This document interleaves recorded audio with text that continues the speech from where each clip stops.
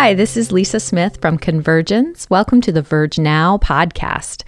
This is a continuation of episode 1, Beginnings, and this is where we finally get to the big why. So today, to cover this much larger question, I have invited some other voices into the conversation who've been a huge part of this experiment that we call Convergence. First, we have Dan ABH, who is the community coordinator for Convergence, and Jay Smith, who is the cultural architect here at Convergence. And both of them have been a part of Convergence almost since the beginning and are always a big part of the questions and the conversations we have as we develop what we're doing and who we are. So I want to give them a chance to introduce themselves just a little bit before we get too deep into the conversation. So I'm going to ask you guys to just sort of answer for you, why are you here in a way? You know, what is it about this connection between art and faith that is attractive to you or important? Or how has art been meaningful to your spiritual life, or spiritual life meaningful to your artistic life, or any of the above? Jay? Okay, well, I'll go. Well, I believe that believing in something beyond yourself or something greater than you is a distinctive part of being a human being. And I think that faith and arts are two ways that we express that and do that. And I resonate with both of those concepts or ways of life, disciplines, however you want to think of them. But I've always felt like those two parts of myself were different depending on the crowds I hung out with. And there's probably a lot to say on that. But yeah, I've always felt like the artists are innately spiritual people that often kind of deny that to a degree sometimes, or and the church is this faith that's immersive and engaging and experiential that isn't really embracing the creativity of that. So it's kind of missing out on those elements and becoming more of an intellectual exercise than this really immersive, experiential thing. And so I feel like those two things really, to me, inform each other. But I've always found those in separate elements, and I've always felt like both of them were lacking. So when I found out you were doing this thing here, I was really curious how that was going to work out, because I think it's sadly, at the time we did it, which was 12 years ago, something like that. I was just finding nothing, very little in merging those two elements would seem natural. They don't seem, that contradictory to me. So yeah, I was excited. So I jumped in. Well, so Jay, I wanted to ask you, you are a musician, you're a rock musician, you're a composer, you compose music for film. Music is a huge part of your life, but you and I have some similar experiences where there have been opportunities to engage our artistic life within the church, but for the most part, those two worlds have been separate. But, it's not like those are complete crossover experiences. So, do you feel like it's important for you to integrate these two parts of your life? Or some people are satisfied with, that's my art world over there, and that's what I do over there, and this is my faith life, and they don't need to go together. Is that an important thing for you? Why do you think one informs the other or is beneficial for the other to kind of get integrated in a way, either personally or in the way that your work is kind of received in the world? Yeah, well, I think everything we do is based on our core beliefs. And if our religion is a core belief, then our art is going to be an expression of that in some way or another. I think that's an example of how we have been groomed to think of faith or religion in such a way, and to think in art in such a way that somehow they can be separate. and I think, an artist, like a lot of people that I talk to that say that are, they kind of feel like, usually when I ask them more about that, it's because they view faith, an expression of their art as faith, as like a type of Christian propaganda or something, but there's all sorts of artwork that has a message, and there's so many ways to give a message. All art is a message of some sort, whether you want it to be or not. It's saying something because it's an expression. It's an expression of you. Even if you try not to. So it's I just think it's kind of hard. I understand why they say that, but I find it kind of contradictory. I find it, I don't want to say hypocritical, but like I think they need to think more about all of that, Yeah. Well, Dan, you come from a very different perspective or background than Jay and I do. Both of us grew up in the church and had this kind of journey of trying to integrate these two worlds.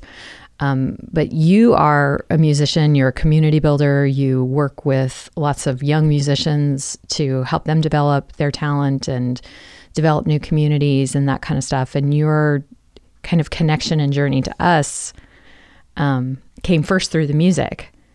Correct. Right? Yeah. So what is it about this kind of world where the spiritual and the artistic converge, if you will, that has led you to kind of not just stick around, but be extremely involved and a leader? Well, I think for me, it became a very, basically, I'll just skip to the be all end all. Basically, I was grounded in my spirituality through the work that I was doing here through up several years, basically. So it was this journey being able to basically be here with you guys, but also do what I thought was a core belief for me, but not really knowing where that came from or what that was about. And over the course of those several years, I found my spirituality life really come to life when I really didn't feel like I had one, through the work that I was doing here, through working with young adults or building music programs here and keeping them sufficient and growing them even larger.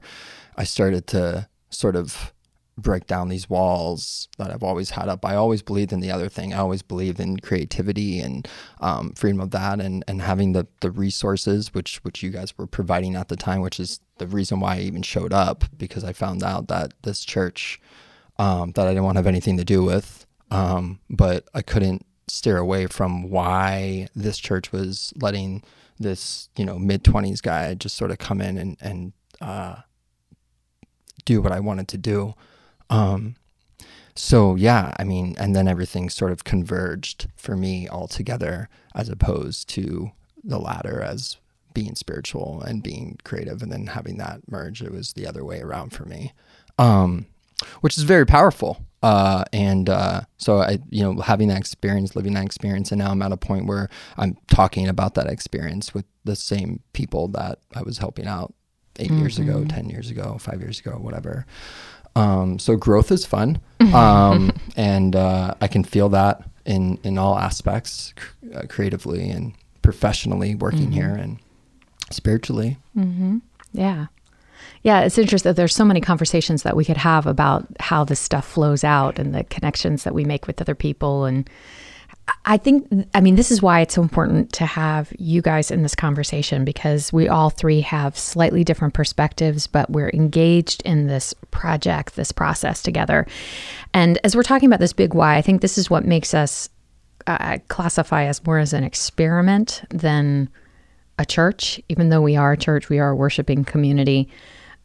Because we started with this question about what would happen if we were able to bring the arts and art making into conversation with the church in a very intentional way, where both sides of that equation were looking to get something out of that and to grow and be shaped and changed by the other.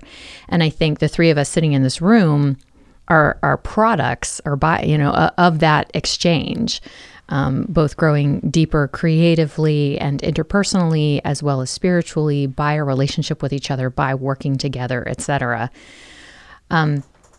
But in a larger scope of not just a particular community, I think we have this passion, this shared passion,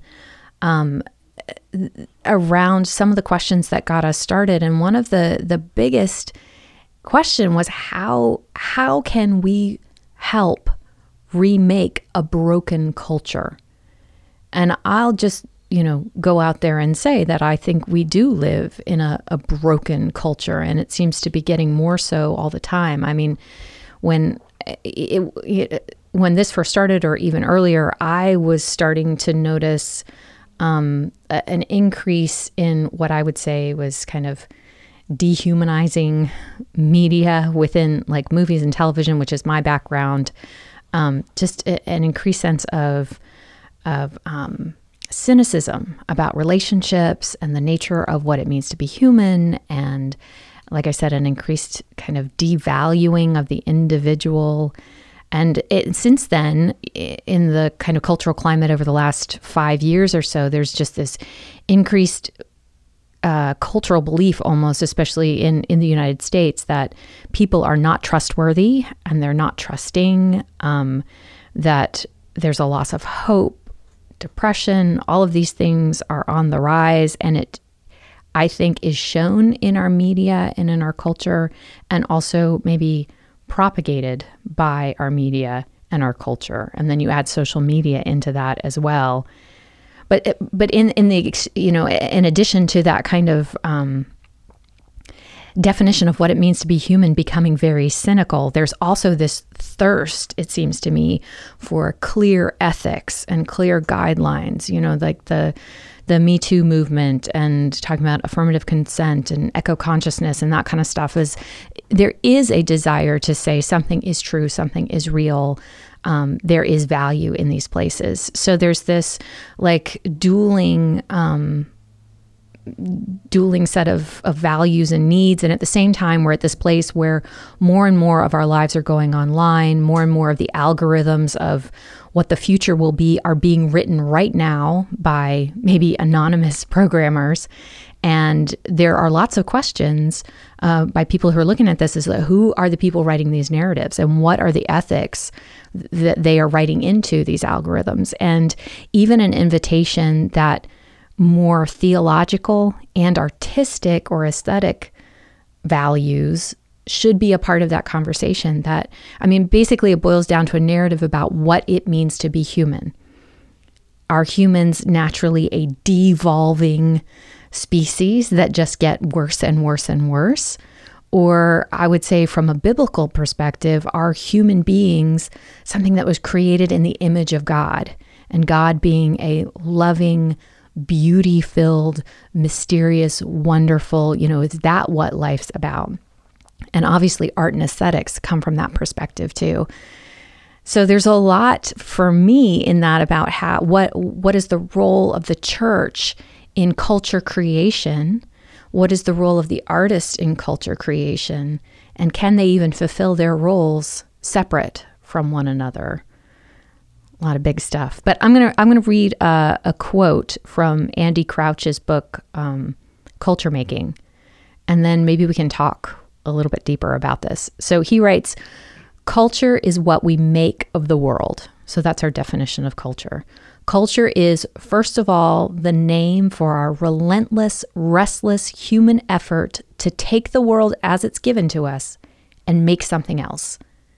To make sense of the wonder and terror of the world is the original human occupation. This is the human story. And the Christian belief is it was always meant to be our story. It's what we were meant to do, to make something of the world in the Creator's name. So this is a conversation I want to kind of get a sense from you guys and have together.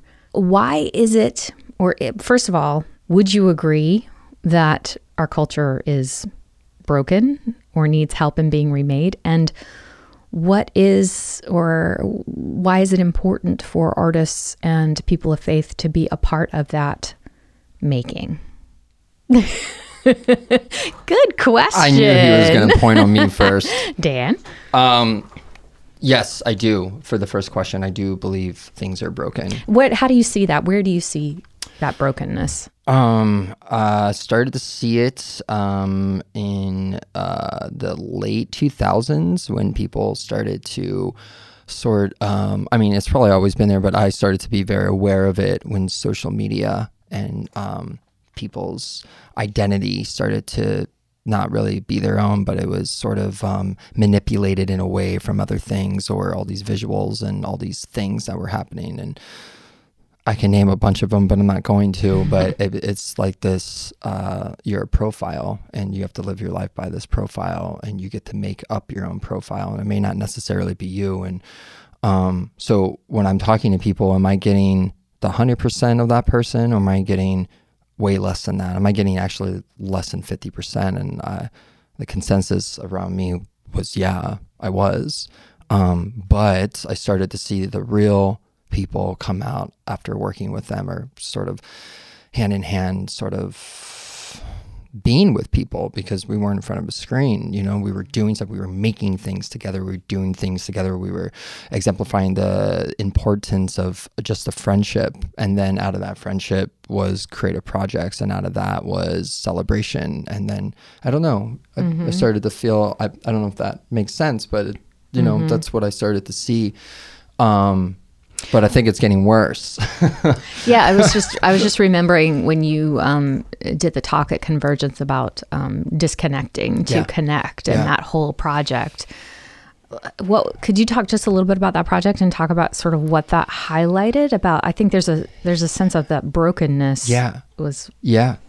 I felt broken. I started to feel broken, and I started to really lose sense of my own identity, because life happens, and sometimes things get triggered where you are you sort of like check yourself, and then I checked myself, and I didn't know who I was for a little bit. And I thought it was important to just walk away from, even I was guilty of sort of building this sort of image of myself, the Danny BH that has always been presented to people. And, in front of people, I have to be that guy, and at, church or in music life or friendship or relationships, I have to be that guy.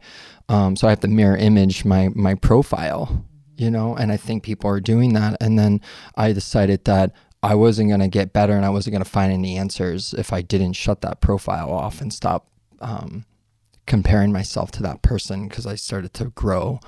But I was confused about it, because I was very locked into, I don't know what to do. Does that make sense? So I decided to disconnect from social media platforms, and it was cool, because like I had to discipline myself, because I'm so used to having that be my fallback. And I think a lot of people are, and not just social media, all that stuff, all the stuff that is intangible and real, and all the stuff that you don't have actual conversations with a human being about, all that stuff started to get lost. And I really wanted to connect with that, but I felt very, not that I wasn't able to. And me, I have to have a schedule, and I got to have a timeline. So I did that, and within that, my spiritual life became very strong, and I was able to let go of a lot of stuff that really I thought had high importance, but I think it was escalated or elevated, if you will, because of this way of thinking. Does that make sense?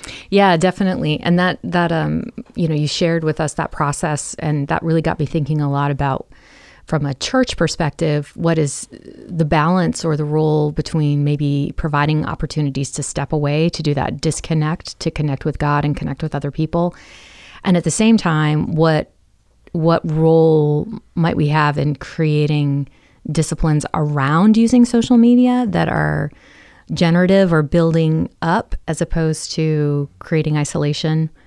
I I don't know what the result of that will be, but I think those are some of the questions that we're starting to think about now too. Yeah.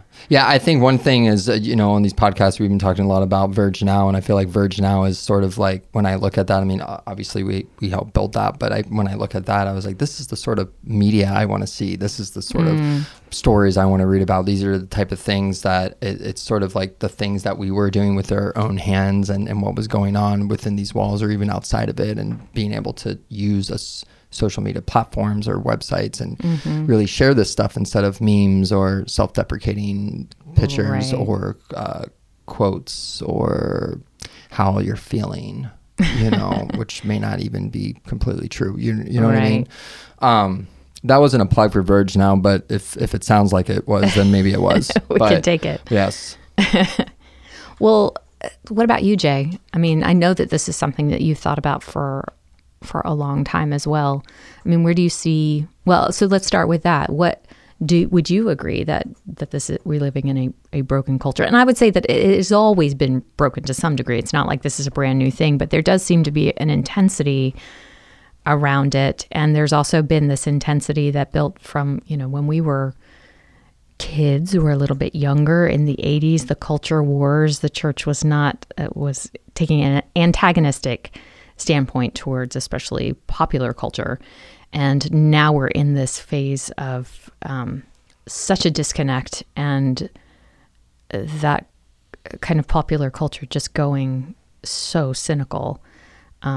Would you agree with that? Would you agree that there's a sense of brokenness in the culture that needs to be remade or can be remade? Yeah, I mean, I'm always hesitant to every generation says, that these kids, the next generation, these kids, this world's gonna go to hell. What's going on? But I think there are some problems, and I'm still kind of unpacking what Dan was even talking about, because that idea of having a profile, in psychology and in certain spiritual disciplines, there's this idea of the false self, and when the false self starts to fail, usually it's when you start growing up. To a degree, you grow up and you create more of a false self, depending on what your childhood was like. But eventually, as you mature, that fails, and you have to deal with your real self. And it occurs to me as Dan's talking, he's talking about he's talking about literally a profile, and you look at these like Tinder and Facebook and all these apps where you not only can you avoid your false self, you can project an entirely made up view of yourself, and I think we're to the extent where I think we are just believing that can be reality. And we can kind of just decide who we are. We can just say, I identify as whatever. That may be true, it may not, but that may come from the true self, or it may come from something that just affirms you, and you just are living this thing that's not yourself at all. And it's up to the individual to decide that. I'm not going to decide that for them. But I think, speaking to our culture, I think it's an issue. And I think if you do struggle with an identity, or lack thereof, then you've got a lot of tools to help you avoid that, which is, I think, an element of technology we just are just beginning to learn about. I heard Mark Zuckerberg won't even let his kids get on Facebook. I think that's true. I don't know, but yeah, I think I would answer it like this: that I think. I often when I have this conversation, I'll use this illustration. If a dictator takes over a country, they have a few ways to do that, But if they want to not kill everybody in the country, then they have to reconcile with these people. So one way is that they'll just embrace and let these people keep their culture, and they just kind of provide the government for them. Or the other way is they want to have more control over those people, and what they'll do is they'll take away all the writers, all the artists, all the religious leaders, and all that kind of stuff, and they'll replace it with their church and their artists and their propaganda and their elite, their academics, and so when you tear apart certain elements of a culture, you leave people lacking, and you leave them feeling isolated. And when we have a solid culture, we feel a sense of camaraderie and solidarity. We're proud of that culture, and it gives us a sense of purpose, and it gives us a reason to be uncomfortable for the sake of another person.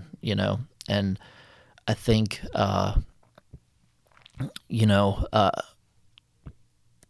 religion and arts have been a part of Christianity before agriculture, a part of humanity. Did I say Christianity? Yeah, I meant humanity. Before agriculture, they dug up these flutes in Germany that are 50,000 years old. 50,000 years old. So imagine that's an engineered instrument, like how long they were singing melodies and dancing and all this kind of stuff before they even made that flute. So, and then, with the rituals of burying the dead and putting items with the dead and this kind of stuff, we've believed in an afterlife. And these have predated just about any other belief that we've had. So you introduce, the concept of economies, and you start thinking more about science and all this kind of stuff. And these things are necessary, and they're part of a more complex culture. They have to exist, and they're not bad, but they have influenced these ideas of an afterlife or a God or a something other than us, and they've influenced our art. Our art is no longer like a celebratory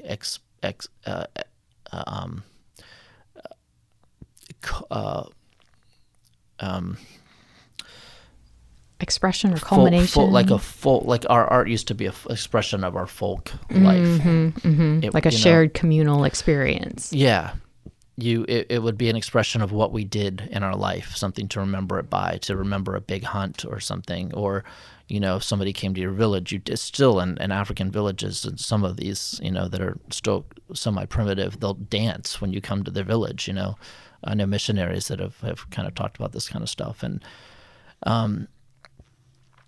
and now art is like, it's got this celebrity element to it. It's got this element of like it's mixed with it's a commodity, like it's and we have like a lot of emphasis on success, like being successful, and there's a lot of value put on like being successful, and so all this has kind of influenced these really core elements. And I feel like what I see is that a lot of the things that I believe, and I'm specifically talking about art, artistic expression, and faith, that have allowed us to make sense of our world in the vast majority of our human existence, are now really these weird, dysfunctional things. And I think that our culture is suffering for that, and I think that we lack a lot of purpose and self-expression and identity as a result of those things. And, when you take a culture away, and this is what dictators want to do, is you're open, once you don't have your culture anymore, you're open to any ideology that comes along. You listen to your leaders, and you just believe anything they say, and you kind of lose this idea to discern and have critical thinking on your own, because you no longer have leaders to help you kind of make sense of that, or a deeper thing to believe in. So you just kind of go with the whim of things. And I feel like, looking at our culture, we've done that to ourselves. So like when I look at those markers, it's my belief that I see those kind of things. I see people kind of just fundamentally believing whatever their camp says about whatever, and they kind of lose the ability to look at the other person and see a human being and understand that they can believe something completely different and still be a really good person and still be valuable. So I think when I look at it that way, I would say, yes, I do think we have an issue with our culture. Yeah, well, it's an interesting point that you brought up too, just thinking about in the West since the Enlightenment, that there has been this dramatic shift in the way that both art and religion or even myth have been separated out from the workaday world. What's really important is what's right in front of us and what we can logically make sense of.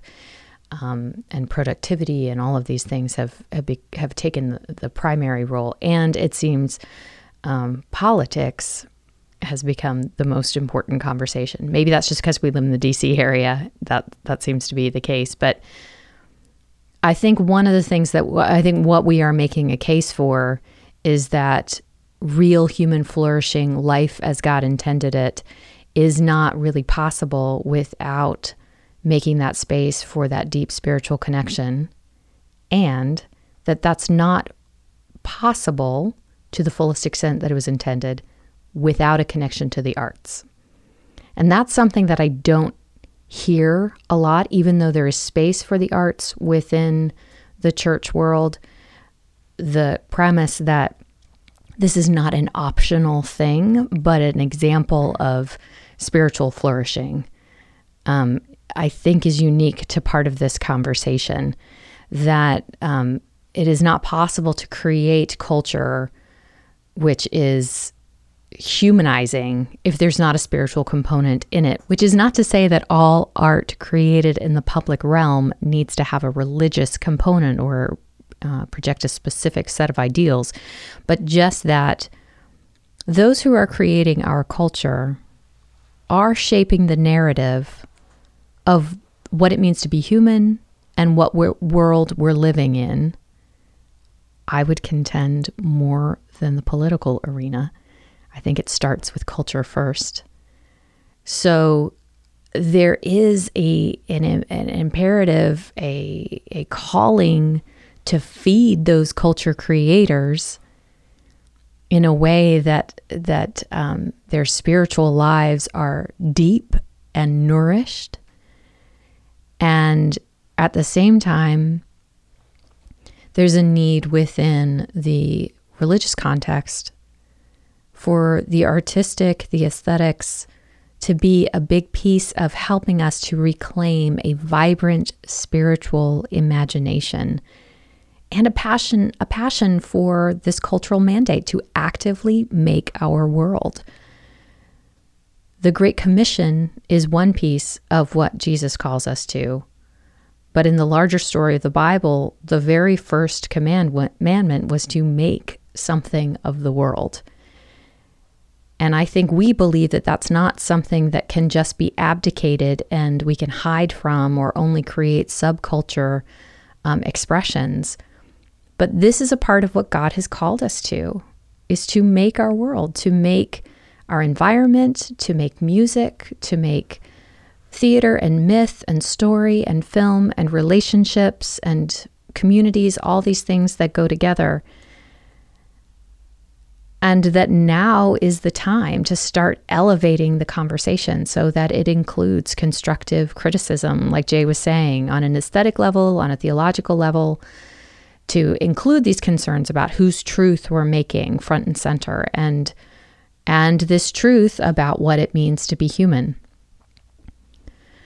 So I'm thinking that, this big why for us, which is taken a lot of different turns even in this conversation, is just really starting, and for us at Convergence, it has been to bring these two worlds into conversation with each other, to bring our lives in conversation with each other.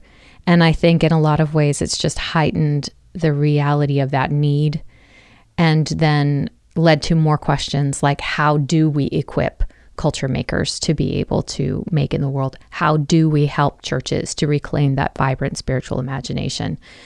How do we as a community create structures and disciplines and a life that is more creative and spiritually fulfilling? So the big why continues. I think we'll probably have more conversations along these lines in the future. So I really appreciate your perspective and everything that you do for Convergence and everything that you do as creatives. So thank you for being a part of this conversation. You're welcome.